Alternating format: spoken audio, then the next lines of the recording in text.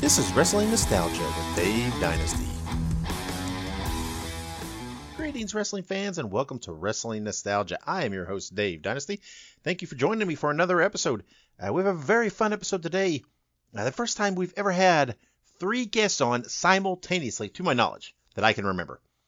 Those guests are the World Warriors, or also known as the Max Brothers, and their manager, Saul Creatchman. Out of the rest of the world, nowadays they're known as Sam DeCero, John Richmond, and Scott Romer. They're going to talk to us about their days teaming, particularly their time in Dick the Bruiser's WWA. It's a fun conversation. Guys I've wanted to talk to for a long time. I have a lot of respect and am fans of all 3 of them. And it was pretty cool. It's a very easy interview to do because you got these 3 guys together and they have not been together in this kind of setting, all 3 of them, in many years. And they just started talking, right? Telling stories of, hey, do you remember this? Do you remember that? So it was so cool. It flowed so well, I thought. And it was fun. It was really just a conversation. And for part of it, it's just me listening in and hearing these stories and hearing them guide themselves, which is kind of cool. It's kind of fun. And I fully enjoyed it, and I think you will too. Make sure you subscribe to us on social media. We're on all kinds of platforms. You can find the podcast on Twitter, or as it's known now, I guess, X, Facebook, Instagram, and Threads. Just look up Wrestle Nostalgia.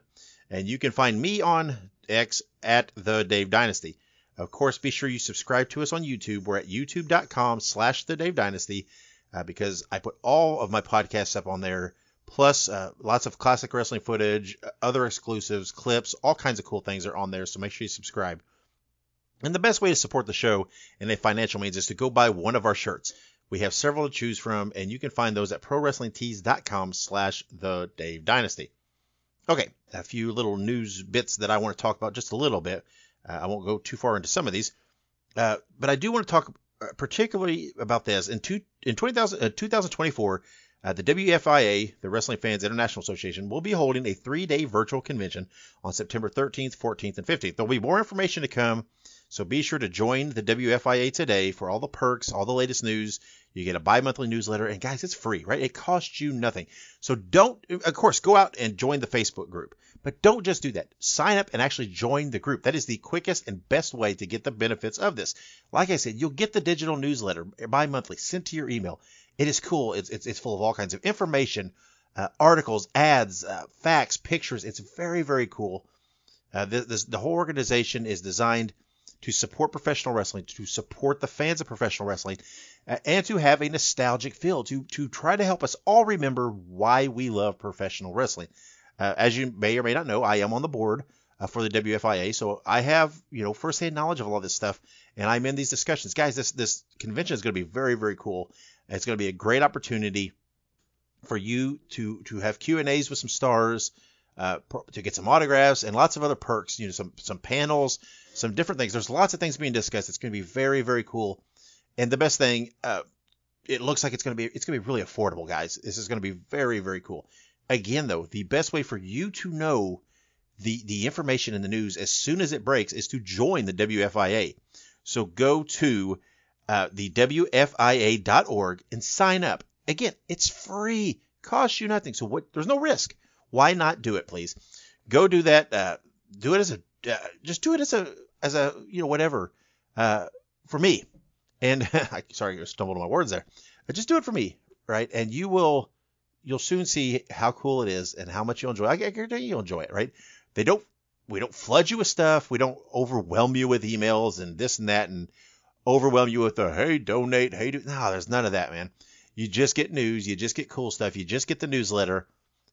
Just get the things that you want to get from professional wrestling. So go join that. Go to thewfia.org and join, and then also go join the Facebook group. But do both, right? Because both of them have a lot of distinct advantages to being a part of. Now, some other wrestling news. I'm sure everybody knows because everybody's talking about it. Impact Wrestling has now rebranded back to TNA Wrestling. I don't know if I know quite the purpose or how this is going to help them. I don't know. I guess it's just a nostalgic thing to do. I guess. I don't know. Do they expect to go, if they go back to calling themselves TNA Wrestling, to see some big bump, some spike, some increase in views? I don't know. I don't think that's it. I don't think just calling themselves TNA again is going to bring back all those fans that that were previous TNA fans that may have, left. I don't think just rebranding the name is going to bring them back. That's not the point. And I'm not knocking Impact Wrestling, and I'm not knocking their product. But I don't think this is enough to get it done. But we'll see. We'll see what, I don't know. I don't know if there will be if we'll ever know the true purpose of this, or if it's just something to do, right? Something they thought, it could just be to get some buzz, right? We do this, everybody's going to be talking about it. Who knows? The reports are out that are stating that WWE is not interested in CM Punk at this time. That's what's being said. Everybody's saying this kind of boils down to basically it was a Vince McMahon decision. I don't know. I'm curious to see how this pans out, because it could be true, right? WWE is they're really riding high right now in a lot of different aspects, and maybe they just don't think that the risk of headaches is worth bringing in CM Punk. I could see that. That is potentially the truth. Or they could be going to bring him in, and if there is talks, if there is, an agreement or close to an agreement, if, anybody reaches out for some kind of statement, of course, they're probably going to say, nah, we don't have an interest right now, right? Or they're not going to come out and say, yes, we are, and ruin the surprise. So I don't know. To me, it could go either way. We'll wait and see. I think the telling thing will be Survivor Series, right? It's in Chicago. Let's see what happens there. If Punk appears, if he debuts, we know, right? This was a swerve. If he doesn't appear, then I think there's a lot of weight to this. Let's see what happens, because I really think it could go either way, and we'll see. And just one other brief thing I did want to bring up. On AEW Collision on November 21st, it was in Memphis, and Dave Brown called a street fight between Jeff Jarrett and Eddie Kingston. I just want to bring this up because I love Dave Brown. I love hearing back when Dave Brown was helping to call Memphis Wrestling, so it was cool to see Dave get to call a match. Again, I only watch bits and pieces of modern wrestling for different aspects, and seeing Dave Brown would be one of those bits and pieces that I would want to watch. So it was a very cool thing for them to do. Now, really quick, let's run through some historical title changes, events, and birth dates that are coming up between now and the release of the next podcast. So this encompasses the period from October 25th through November 7th. Here we go. Let me rattle these off. October 26, 1949, Kevin Sullivan was born. October 26, 1978, CM Punk was born. October 27, 1987, Strikeforce defeated the Hart Foundation to win the WWF Tag Team titles. October 28, 1940, friend of the show Les Thatcher was born. October 28, 2020, Tracy Smothers passed away. October 29, 1989, the Road Warriors defeated the Midnight Express to win the NWA Tag titles. October 29, 1949, Paul Orndorff was born. October 30th, 1977, Ric Flair and Greg Valentine defeated Gene and Ole Anderson to win the NWA Tag titles, at least the Mid-Atlantic versions. October 30th, 1987, the original Midnight Express, that is Dennis Condrey and Randy Rose, defeated Bill Dundee and Jerry Lawler to win the AWA Tag titles. On November 1st, 1944, Bobby Heenan was born. Of course, Bobby Heenan, in my opinion, the greatest wrestling performer personality of all time. My all-time favorite. I love Bobby Heenan. So on November 1st, 1944, he was born. On November 6th, 1942, Ken Patera was born. November 7th, 1957, King Kong Bundy was born. And on November 7th, 1957, Tony Schiavone was born. Again, that is, of course, not all of the news and happenings and historical dates that occurred during this time period. It was just a few highlights that caught my eye, right? These are events that I kind of like, and therefore I think you guys will too. So it's just to give you a sampling and everything else. Give me some feedback on social media. Do you like that I do this, or is it just boring, me rattling off a bunch of dates? Let me know what you think, because I can quit doing it if everybody just finds it just to be annoying. And I'll just take to continuing to post these on social media, and you can consume them that way. But anyway, let's move on, and let's take a quick break. And when we come back, we will have that interview with the World Warriors and Saul Creatchman. So stick around. If you like horror movies, be sure to check out Dave Dynasty and Ike Isaacs on the Listen to Their Screams Horror Podcast. It is available on all podcast platforms and on social media at Listen to Screams. That is Listen, the number 2, and Screams. All right, we're here back on Wrestling Nostalgia, and I've got some very special guests. I've got the World Warriors on the line. I got Supermax, which is Sam DeCero, Mad Max, which is John Richmond, and their manager, Saul Creatchman, who is Scott Romer. Guys, thank you for joining me. It's a pleasure. I can't wait. Yeah, I'm excited to get you all together. Like I mentioned to Scott earlier, it's the first time you three have done something like this since your days in WWA, correct? It's been over 40, almost 40 years. Yes. Yeah. Yeah. And us together, and we're alive too. Yeah. Well, that's always a plus. Yeah. Well, let's start. Sam, I want to start with you real quick. Just give a little background each guy, just briefly. Sam, you were trained, correct, by Paul Christie and Randy Savage, and I'm assuming these were in the ICW days. What was that like? And tell me a little bit about that.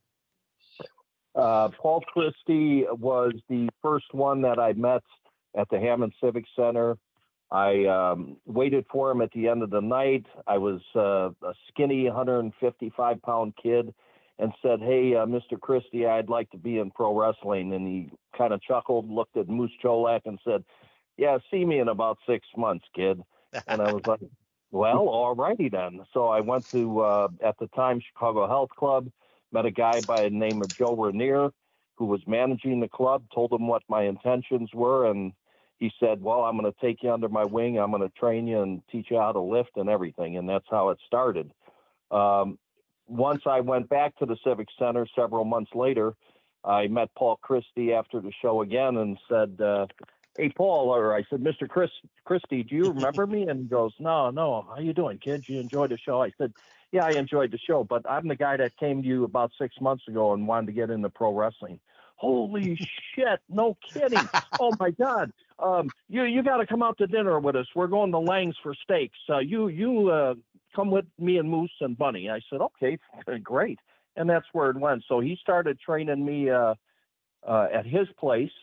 And then he sent me up to Chicago, where I met Nacho Barrero and Blackie Guzman. And then from there, I went down to Larry Matizak's promotion in St. Louis at the Checker Dome. And that's where I met Randy Savage and Lanny. And then, Randy took to me and said, "Hey, I hear you want to get into pro wrestling." Mike Ratchner was there. I had just met him recently, so he said, "Oh, yeah, you want to take this young kid under your wing?" And sure enough, he told me, "Come on down to ICW with Moose, and we'll show you how to set up the ring, and then I'll train you." And that's how it went. Very cool. Now, very cool. So Joe was Joe wasn't Joe one of the Volkov brothers? Wasn't he a wrestler? The person that owned the gym that you worked out at? Wasn't he one of the Volkov brothers? Ivan Kamelkov. Ivan Kamelkov. My bad. No. Okay. No. My fault. Okay.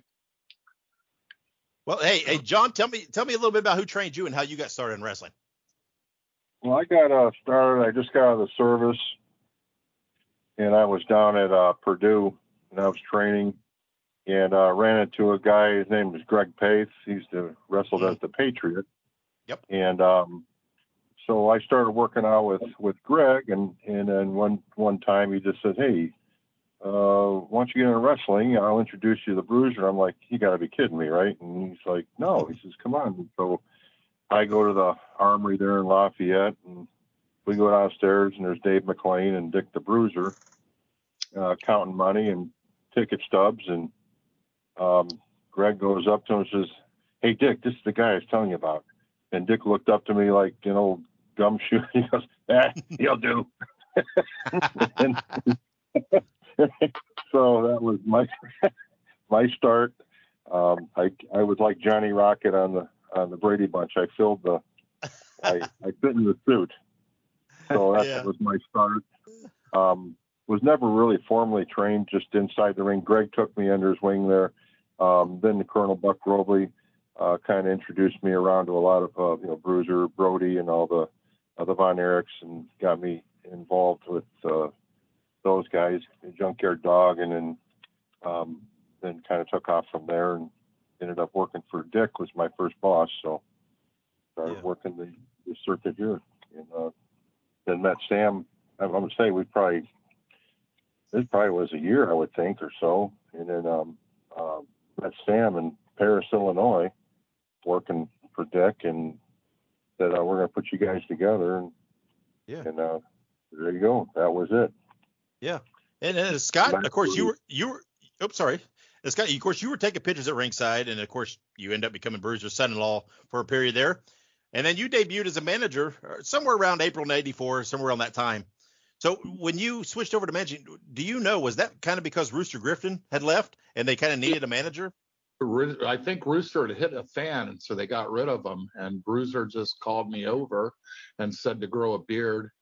And before I knew it, I was in front of an audience managing as Saul Creatchman. He was going to call me Heine Creatchman, but the Reverend Jesse Jackson used that as a derogatory name for Jews back in that day, so it was better that he called me Saul Creatchman. I was a manager taken after, the name was taken after Saul Weingroff and Eddie the Brain Creatchman. Yeah, well, you could do worse taking after those two. Okay, right on. Yeah. And hey, and Sam, you came in then in early '84 as a babyface, just as Sam Darrow. So how did you end up coming in the WWA? Wow. I went up to Minneapolis first, and I was working for Vern Gagne, paying my dues, getting my butt kicked. And I remember wrestling Nick Bockwinkel, and he after the match, he pulled me in the back and said, "Hey, kid," he says, "you got a lot of potential, but you got to listen out there."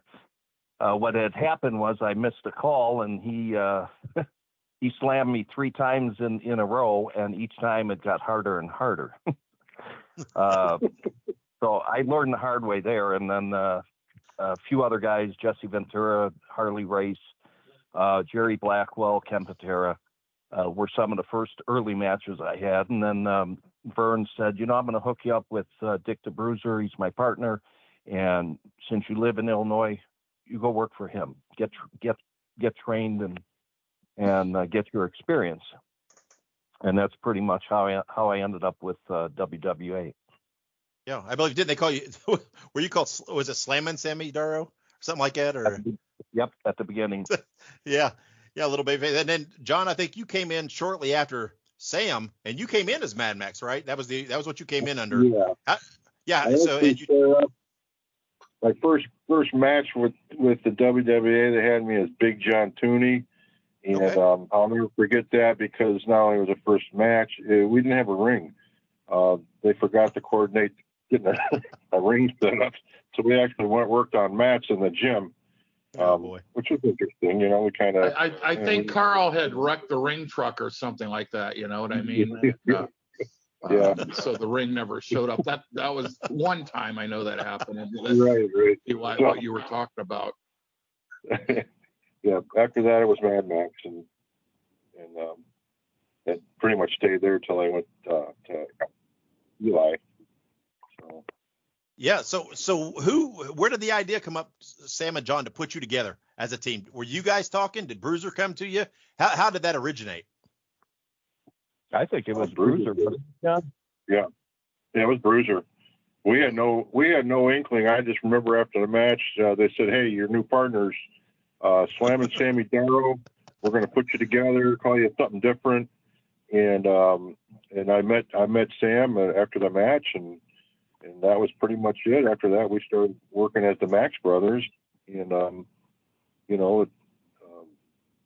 like I said, it was we never, as far as I know, I didn't know any anything coming up down the road. It was just all of a sudden, here you are, and it went well.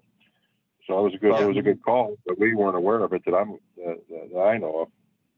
Dave, I got to say, it was one of the best times of my career in pro wrestling when they hooked John and I up. I mean, it was just the greatest thing. We had our peaks and valleys, but overall, a memory that'll last forever. Yeah. Yep. Yeah, Scott. What were you saying there, Scott? Well, they called us, then Bruiser started calling us the World Warriors with manager Saul Creatchman, copying the Road Warriors. He had several imitators. There was Drill Sergeant Slaughter, representing, the Gary Lawler. Yeah, Gary Lawler. Yeah. Right. Yeah. So my first match when he turned me into a wrestler with no training was I had teamed with Gilbert Guerrero, and we went against Sammy DeCero and I think it was Stormy Gronzik. Do you remember that, Sammy? Oh my God, yes. Sammy beat the shit out of me. And No, bulldogged me, and I had 2 black eyes. I think I had a concussion, but I didn't give up. Did you guys? Yeah, John. Do you remember when you and I went against Dick and Moose for the tag titles at the Tyndall Armory in Indy, and I had the gimmick, and I was running toward Moose with the brass knuckles, and I slipped, and I damn near sliced his whole forehead open. I remember. That's televised I didn't know what to do. I felt so bad, and then all the way home from Indy all the way to Chicago, he didn't say one damn word to me in the car. Well, I think you hit him twice. I remember him breaking my nose. God, I thought once was enough. I also remember you guys running around saying potato, potato, because we were in the ring with Moose. He wasn't easy, wasn't easy on us. No. Hey, John, I got another one for you. You remember when we were in Fort Wayne and we had Bobo in the corner, and he said, "Now don't step on my feet. I forgot my boots at home." And then we started stomping on his feet. Bobo, he was a classy guy. I like Bo. Oh yeah. I took a headbutt from Bobo, and do you remember? I was afraid I had never gigged before, so I had Johnny do it for me. Do you remember that, John? I don't remember what. You sliced my head, but it wasn't very deep, so I didn't get a lot of color. And about 7 or 8 years ago, when I was, made my little comeback as a manager, I decided to take it upon myself to gig like crazy, and I did for all 20 people at a WCWO show, But they they thought it was real, so I did my job, Yeah. Well, hey, on July. Oh, go ahead, Sam. Dave, I don't mean to interrupt, but No, go ahead. This is great. This is our life. John, do you remember when we were about ready to leave WWA and we had a cage match in Watseka, and you and I went in there with jean shorts on for our gimmick? I don't remember that. Oh my God, Dick was so pissed. He said, "What the hell are you guys doing?" Too many chairs to the head later in life. Is my excuse. Well, we didn't go in with makeup either, and he was just hotter than hell. Oh, okay. Yeah. He was easy to get pissed off. Well, I'll tell you another one. Do you remember? I would work AWA as a photographer, shooting for Japan and Gong Wrestling Magazine, and Bill Apters, of course. And so I was staying at the Hyatt, the same place the Road Warriors. This was an AWA show. Oh. And a half hour of Bruisers and Bob Luce's show came on. And right after that, on a different station, it was an hour of Vern Gagne's show. So the Road Warriors got to see the World Warriors. Yeah. And Saul Creatchman imitating their manager, right. Paul, what was his name? Ellering. Yeah. Ellering. And so they called me over and at the hotel, whose idea, and questioned me, whose idea, blah blah blah, and I blamed it all on Bruiser, and he said he'd love to take on they would love to wrestle us, and I don't think that went over real favorably. But do you remember that at all? You do remember? I remember that. And I'd like to just go on the record. I hated that when they put that World Warrior. I hated that with a passion. Right. I like the Max Brothers. Yes. It fit us more as Max Brothers than and that was a blatant ripoff, and I hated that. It's, Yeah. Well, also let's not forget that John used to bust his head open hard way and loved it that way. That was the only way he liked to do it. Right. Hey, John. Do you remember a time? Do you remember a time a fan was in our face, and he might have, and you put your hand out, and he slapped your hand, and he beat the shit out of him, and they ended up arresting him. Yeah, I remember that. Okay. Yep. We had good times. That toothless guy. Yeah, that right. Toothless. Mm-hmm. Or he was toothless after John hit him. Yeah, he was. And he got arrested then. Cecil Madalena, that cop. Well, he did it right in front of the sheriff. Then next time we had a show there, he came with a gun. They caught him coming in with a gun. Yeah. And it makes too many friends, I guess. Hey, John, do you remember the kid that threw a full can of Pepsi from the upper balcony at us? Oh, yeah. Then they brought him down to the locker room. Well, and the cops pulled him and said, "Hey, Max Brothers, is this the guy that threw the can?" Yeah, that's the motherfucker. Bring him in here. And he pissed his pants, and he was about 35 years old. That was great. I remember. Yeah. And I remember when you got, I had retired from a broken ankle, and then working an AWA show, and you guys were on it. And then shortly after that, you went to Japan. So I missed my calling for Japan. Mm-hmm. Yeah, we went over there. When was that, Sam? That was August of 1986. 86, okay. Because I'd been over there previously with as Mad Max with John Gavin, who had a short stint as Lord Humongous. He was out on the East Coast, out of Pittsburgh. Oh yeah, the other Lord Humongous, right? Okay. Not Jeff Van Camp. The other, and I don't think he had a real long stint. But and then Sam and I went. Now, were you more popular as Eli the Eliminator than you were as Mad Max?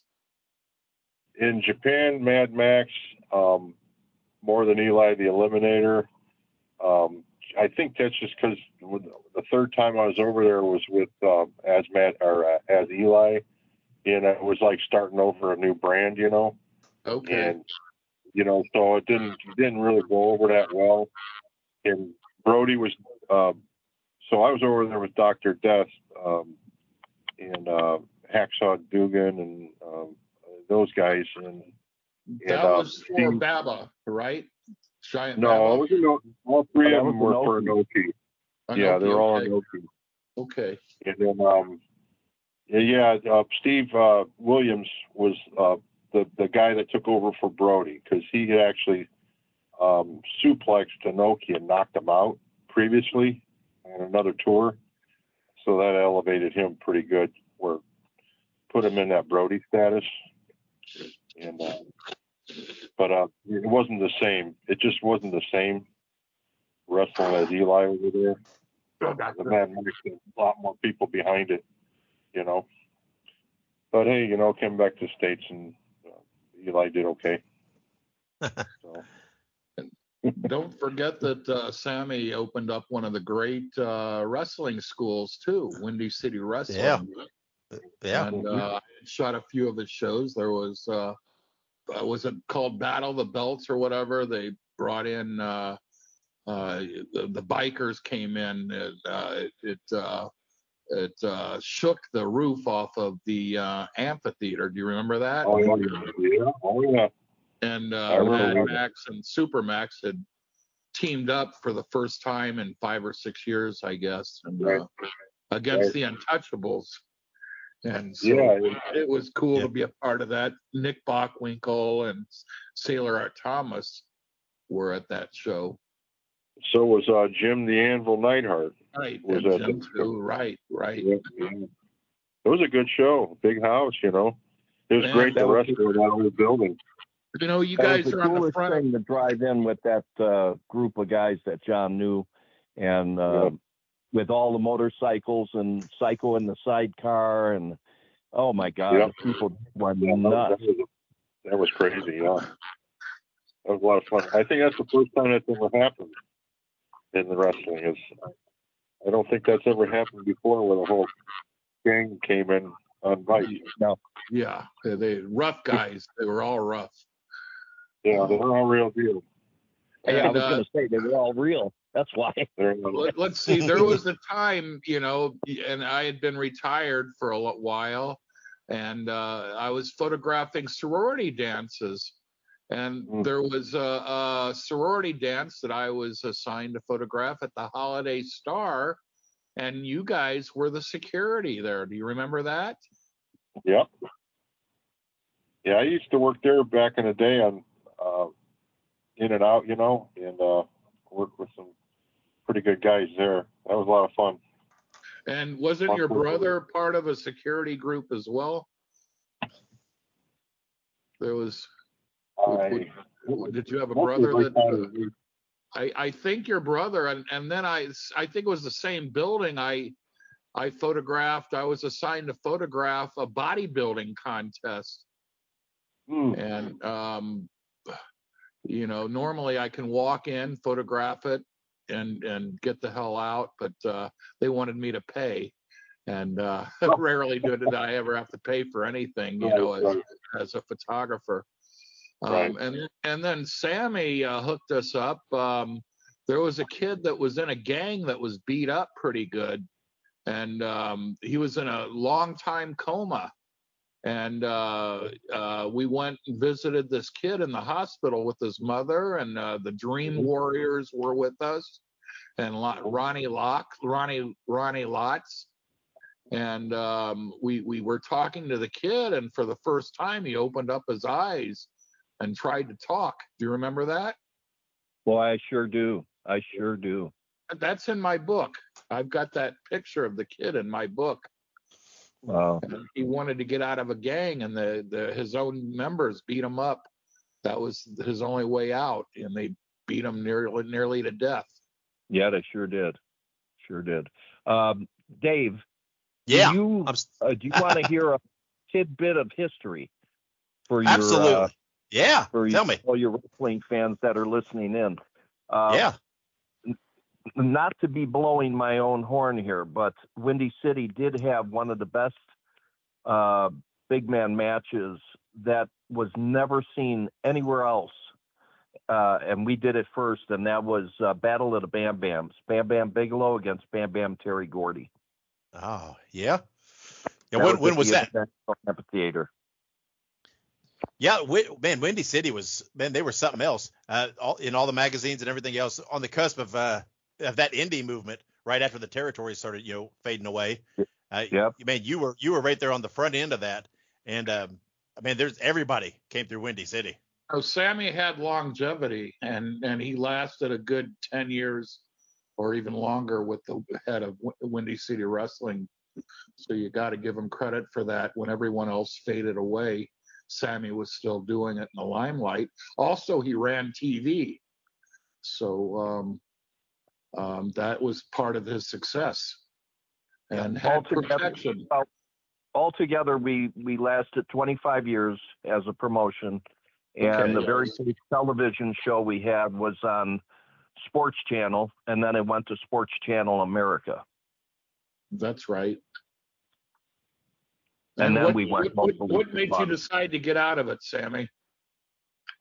Times changed. The enthusiasm was dwindling. The young kids that were coming through were out of work, weren't able to take care of their dues and things like that. And it just, I don't know. I guess 25 years was long enough for me too. I had a family then, 6 children, and it was just time. I knew when it was time. Okay, and let's not forget that Sonny Rogers was your head trainer too, if I'm correct. Yep, very first one. Yep, that's when we were on 95th Street in a shed. Honest to God, it was big enough to hold the ring and a bench, and it had holes in all the walls. and we had a kerosene heater. And after practice, everyone walked out of there smelling like kerosene. And we had one light bulb over the ring. So that was the first school. Reminiscent of Vern Gagne's training factory. Yeah.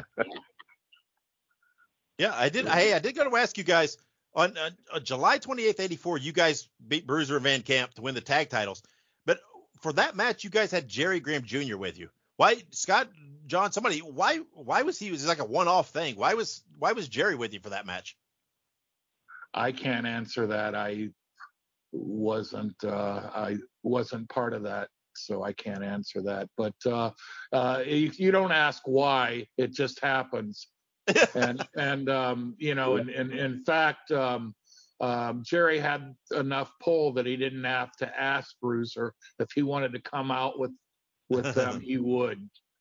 So he did, and maybe as his punishment, I became the manager. I don't know, but we had a good time. It was always fun in the dressing rooms, locker room, and and these guys that we're talking to helped put me on the map. And because I was working with Apter in Japan, they took interest in the World Warriors, and I would get their pictures published in the Japanese magazines before they were even famous. Yeah. You remember how I'd bring the magazines, you guys? Mm-hmm. Oh yeah. Yep. Pictures. Yep. Look at this. Yeah. So I had I had a value, and that was if I liked you, I got you published in the wrestling magazines. Yep, true. Yeah. Yeah. Well, those time in the 80s, man, it's in the WWA is a little inherited. I don't think it gets the respect it deserves. There's a lot of good, talented guys there. Chris Carter, Calypso Jim, some of those guys. John and Sam, you worked with all those guys. Tell me, there's a lot of underappreciated talents there.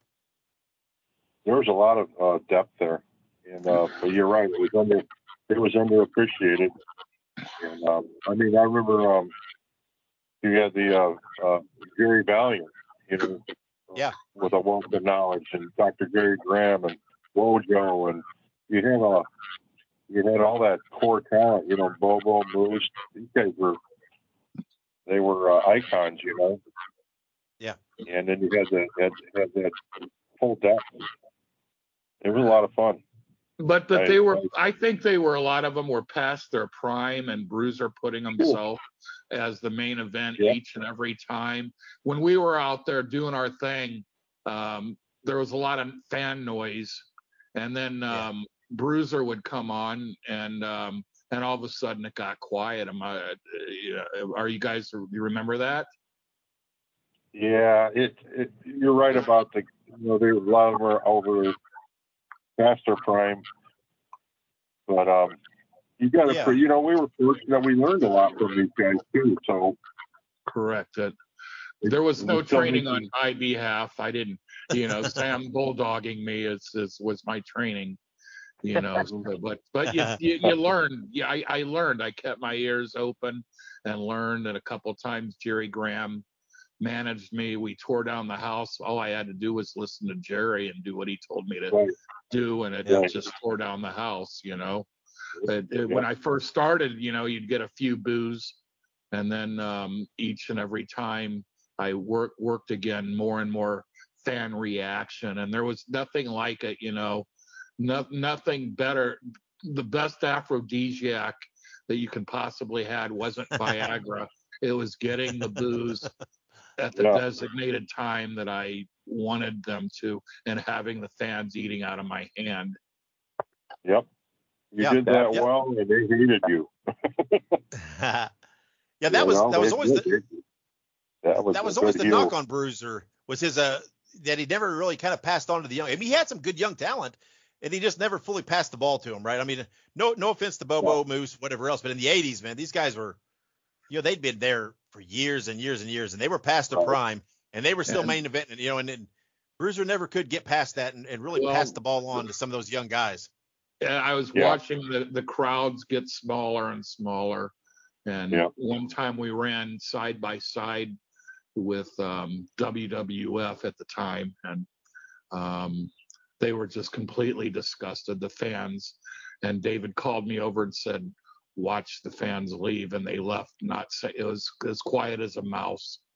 They just were tired of seeing the same guys over and over because they were getting the exposure on TV with these new guys, the WWF. Right.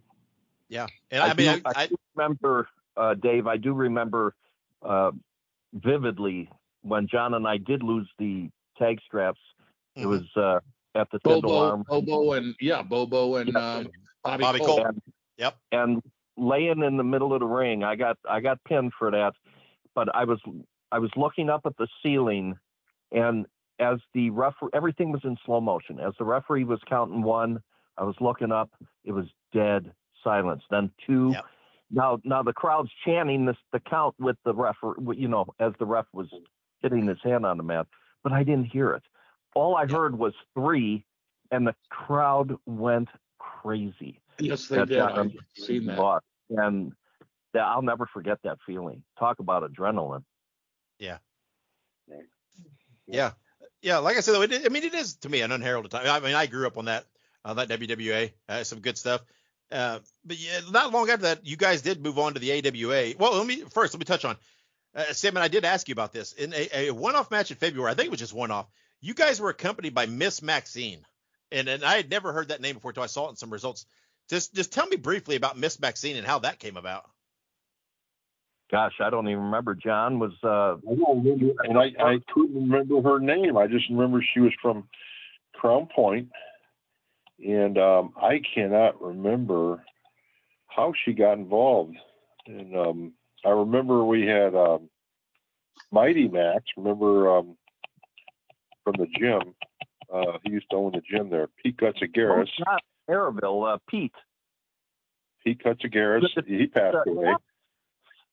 Yeah, he passed away a long time ago from a vehicle accident.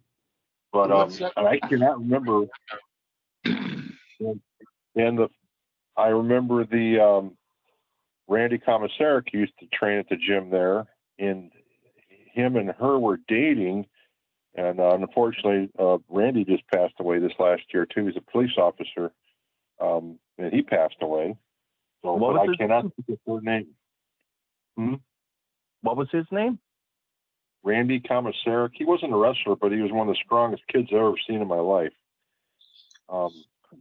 Just a complete animal in the gym. Let's not forget. Go ahead. I'm sorry. He was dating Miss Maxine at the time, and I can't think of her name to save my life. Let's not forget Bob Luce, that TV we used to do with Bob Luce, and you and I got our share of TV time along with Calypso Jim because nobody else showed up at the TV station. Yeah.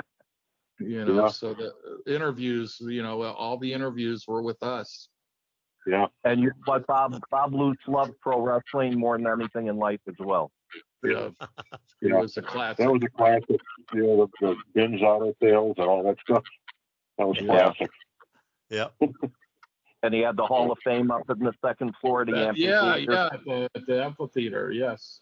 Right, the continuous running film. Yeah. Well, not long after that, you guys moved on to the AWA. What led to you guys leaving the WWE? Did you just feel it was time? Did you see the product dwindling? I mean, what happened there? Go ahead, Sam. John. I remember that when John and I went to Japan, John invited me to go on a tour with him in that August of '86. And when we got back, Greg Gagne, who was kind of booking us, was super pissed that we didn't go through him and Baba. So since we went on our own through Inoki, that didn't sit right with him. And that was the last time I think we ever worked for AWA, if I'm not mistaken. Right, John? Yeah, I think that was pretty much the last time we worked together for quite a long time. He didn't get his booking piece. So. I think we did a little bit after that, and then I went down. I can't think if I went. I went a third time to Japan and met Hacksaw Dugan. Played, him and I can't think of what else was on the card. I have to look at the old posters. But Hacksaw liked me, brought me down to UWF, which is the old Mid-South Wrestling, and that's where Michael Hayes Bill Watts. gave me the name. Bill Watts, yeah. After that third, well, that's kind of like our defining area when we both went our own ways. Sam had the Windy City Wrestling, and I went on as a solo after that, hooking up with Gang and Wild Bill and Akbar and the Devastation Incorporated. So, yeah, I think that tour we went to Japan. After that, it kind of unraveled with us because it was just like we had a gig with AWA, then all of a sudden it evaporated, and then we kind of like just kind of went our own ways after that. I went solo, and Sam started the school, and that was that. Until I came back and worked a few times with Sam. Yeah. I had the back surgery in 1986 in December, and while I was recuperating, that's when I called Mike Gratchner up and asked him if he thought starting a promotion would be a good idea, and would he be willing to invest to help me get it started. And he said yes, and that's kind of how it all began, was laying in a hospital bed and coming up with the name and the idea and the thoughts and everything behind it. Yeah, tell me a little, Sam, a little bit about Mike. Did he promote some towns for Bruiser? No, he was not very for Bruiser, good. but for Gagne. Okay, for Gagne. Okay. Yeah, he was very good friends with Vern, with Larry Matizak, and he was doing a lot of the photography for the magazines at that time. Don't forget driving the high flyers around everywhere too. Oh yeah, very good friends with him and Greg. But that was at the time when Hogan just got there, and I remember we were going to a TV taping, and Gratch was driving, and Jim and Hogan were in the back, and it was just it's almost like you're out of mind for a minute. You're looking around like, holy shit, because I was a young kid then, and here I am with someone that ended up being one of the biggest stars in pro wrestling. Yeah. Yeah, when you guys left Bruiser, you kind of went back to the Max Brothers thing, right? And you kind of altered your image a little. Did you feel a little more comfortable getting away from that Road Warrior look? Yes. Short and sweet. I just enjoyed working with John. It didn't matter, what we looked like or what we called ourselves. Although Max Brothers to this day, I think, are still known, especially from old fans, older fans from the day. Yeah. But in fact, Supermax to me was, very important part of my life. Yeah, I mean, you guys worked with a lot of great guys in the AWA, the Midnight Rockers, Henning and Hall. I mean, there was a lot of teams there that I think you guys got to work during that time. Yeah. Yeah, I think if we would have stayed as Max Brothers, like I said, I think things could have been a little different, but it was just not our gimmick to be the Road Warrior, and to be called something so close. And it was, I think we had our own thing, and then got changed. Yeah. And Scott, when they left, what were you still around Bruiser, or was this when you kind of had to fall in out? I got out of it, and shortly after that, they brought in Lady Maxine or Miss Maxine or whatever her name was. Yeah. I thought it all kind of coincided. Spike had left Michelle for another woman. Michelle didn't like me in the business to begin with. So when I broke my ankle at walking in Bruiser's drive, and it was happening in Bruiser's driveway, I tripped and slipped. Of course, we used the angle that it was Moose Cholak that did it. Yeah. And I came on TV with a big cast on. But after I got out of it, there wasn't much left of the World Warriors in the WWA. Or in fact, about that time, the whole industry was changing. Yeah. David McLean was running shows, and it was not at the Tyndall Armor anymore, but he was running them at the Vogue Theater. Yep. Right. Mm-hmm. And then he got out and was then promoted, started David, who was my best friend, started Glow, Gorgeous Ladies of Wrestling, and which now is WOW Women of Wrestling, and he's still nationally or internationally syndicated, so good for him. Yep. Mm-hmm. And you kept taking pictures, right, Scott? I mean, you always kept taking the pictures, and you always kept your toe in the wrestling business, didn't you? I've been I was out for a little while, and then then I saw Buck Robley. He invited me to his shows, and I rehooked up with Japan's Gong Wrestling magazine, was selling them my work. Yeah. So have you three not been together, not been in the same room, all three of you, since the WWA? Yeah, it's close.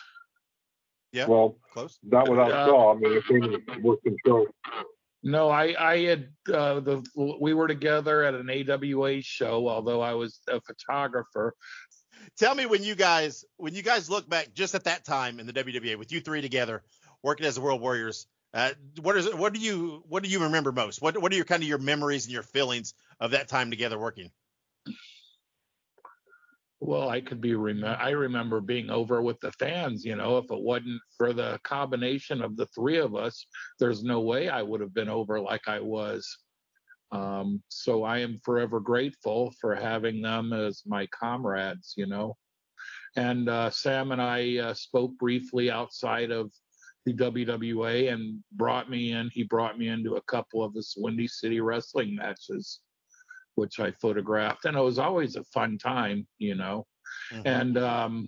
And Sammy, he had a lot of younger guys, so it was totally different than what he grew up with Dick the Bruiser, with the old guys on the show. He had young guys and the music playing, so he was ahead of his time, Yeah. And what about you, John? What do you think when you look back at those days in the WWA? You know what? Those were great times. Of course, we're a lot younger. We enjoyed each other's company, and we had fun when we went out in the ring. We really had fun being the bad guys, So I think our alter egos were, it was just a nice twist to go out there and do that, and like I said, get the fans, get some heat, and call it a night, But I enjoyed the camaraderie. I think that's what it's all about. You enjoy the people you work with, and those were good times. Definitely good times. Yeah. What about you, Sam? Well, Dave, I agree with John. That was some of the best times of my life, and I thank God that John and I ended up becoming a tag team, and we had a lot of fun times, a lot of experiences together that I'll never forget. And I'll one thing I forgot to mention, and I just thought about this.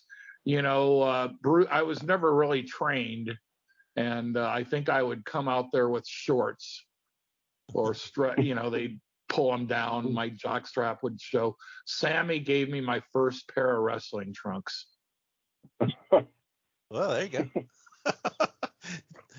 Well, it's always wild to me when you get guys like you who work together for a few years or whatever, but haven't communicated a lot in all these years, and then here we are, we get you on a call together, and it's just like it picked up right where it left it off. You guys telling stories and talking and chatting. That's that brothership in wrestling. It's always wild to me.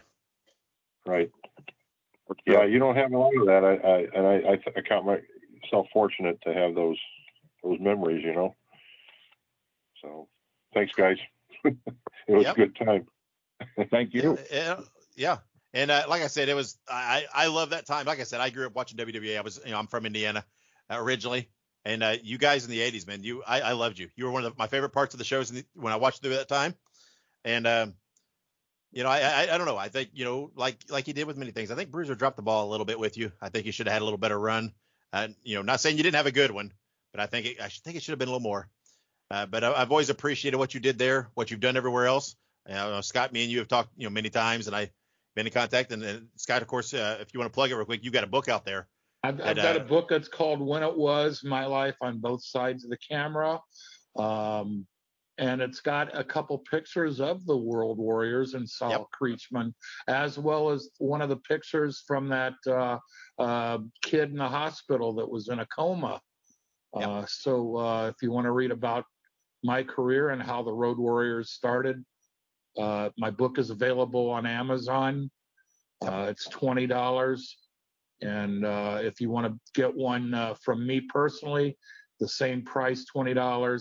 Just use Dave Dynasty's name. I'll pay for shipping.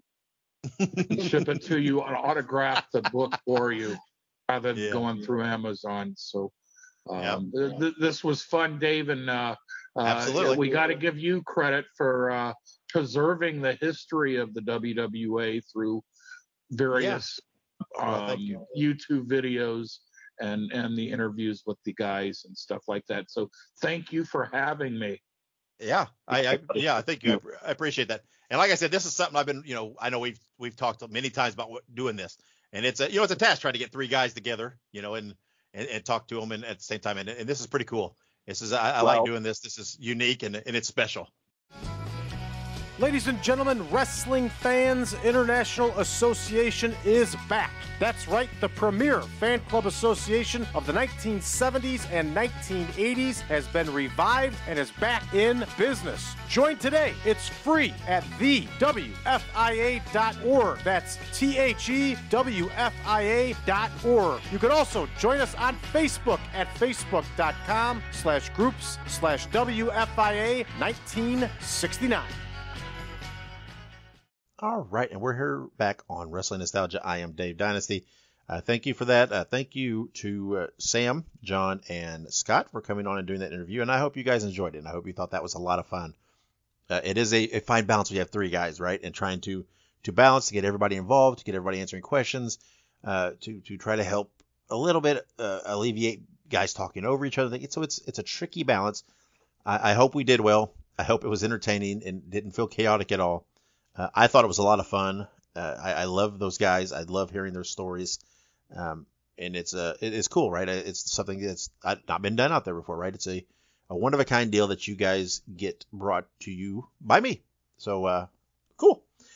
Anyway, as I mentioned earlier, and you heard in the ad, please go and join one more time. Go and join the WFIA. It is free. You'll receive a bi-monthly newsletter, news information. You'll receive the first the first information and announcements for the upcoming 2024 virtual convention.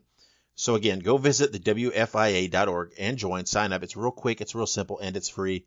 Go do it for me. I would appreciate it, and you will enjoy it, right? You will see the benefits. You will love this.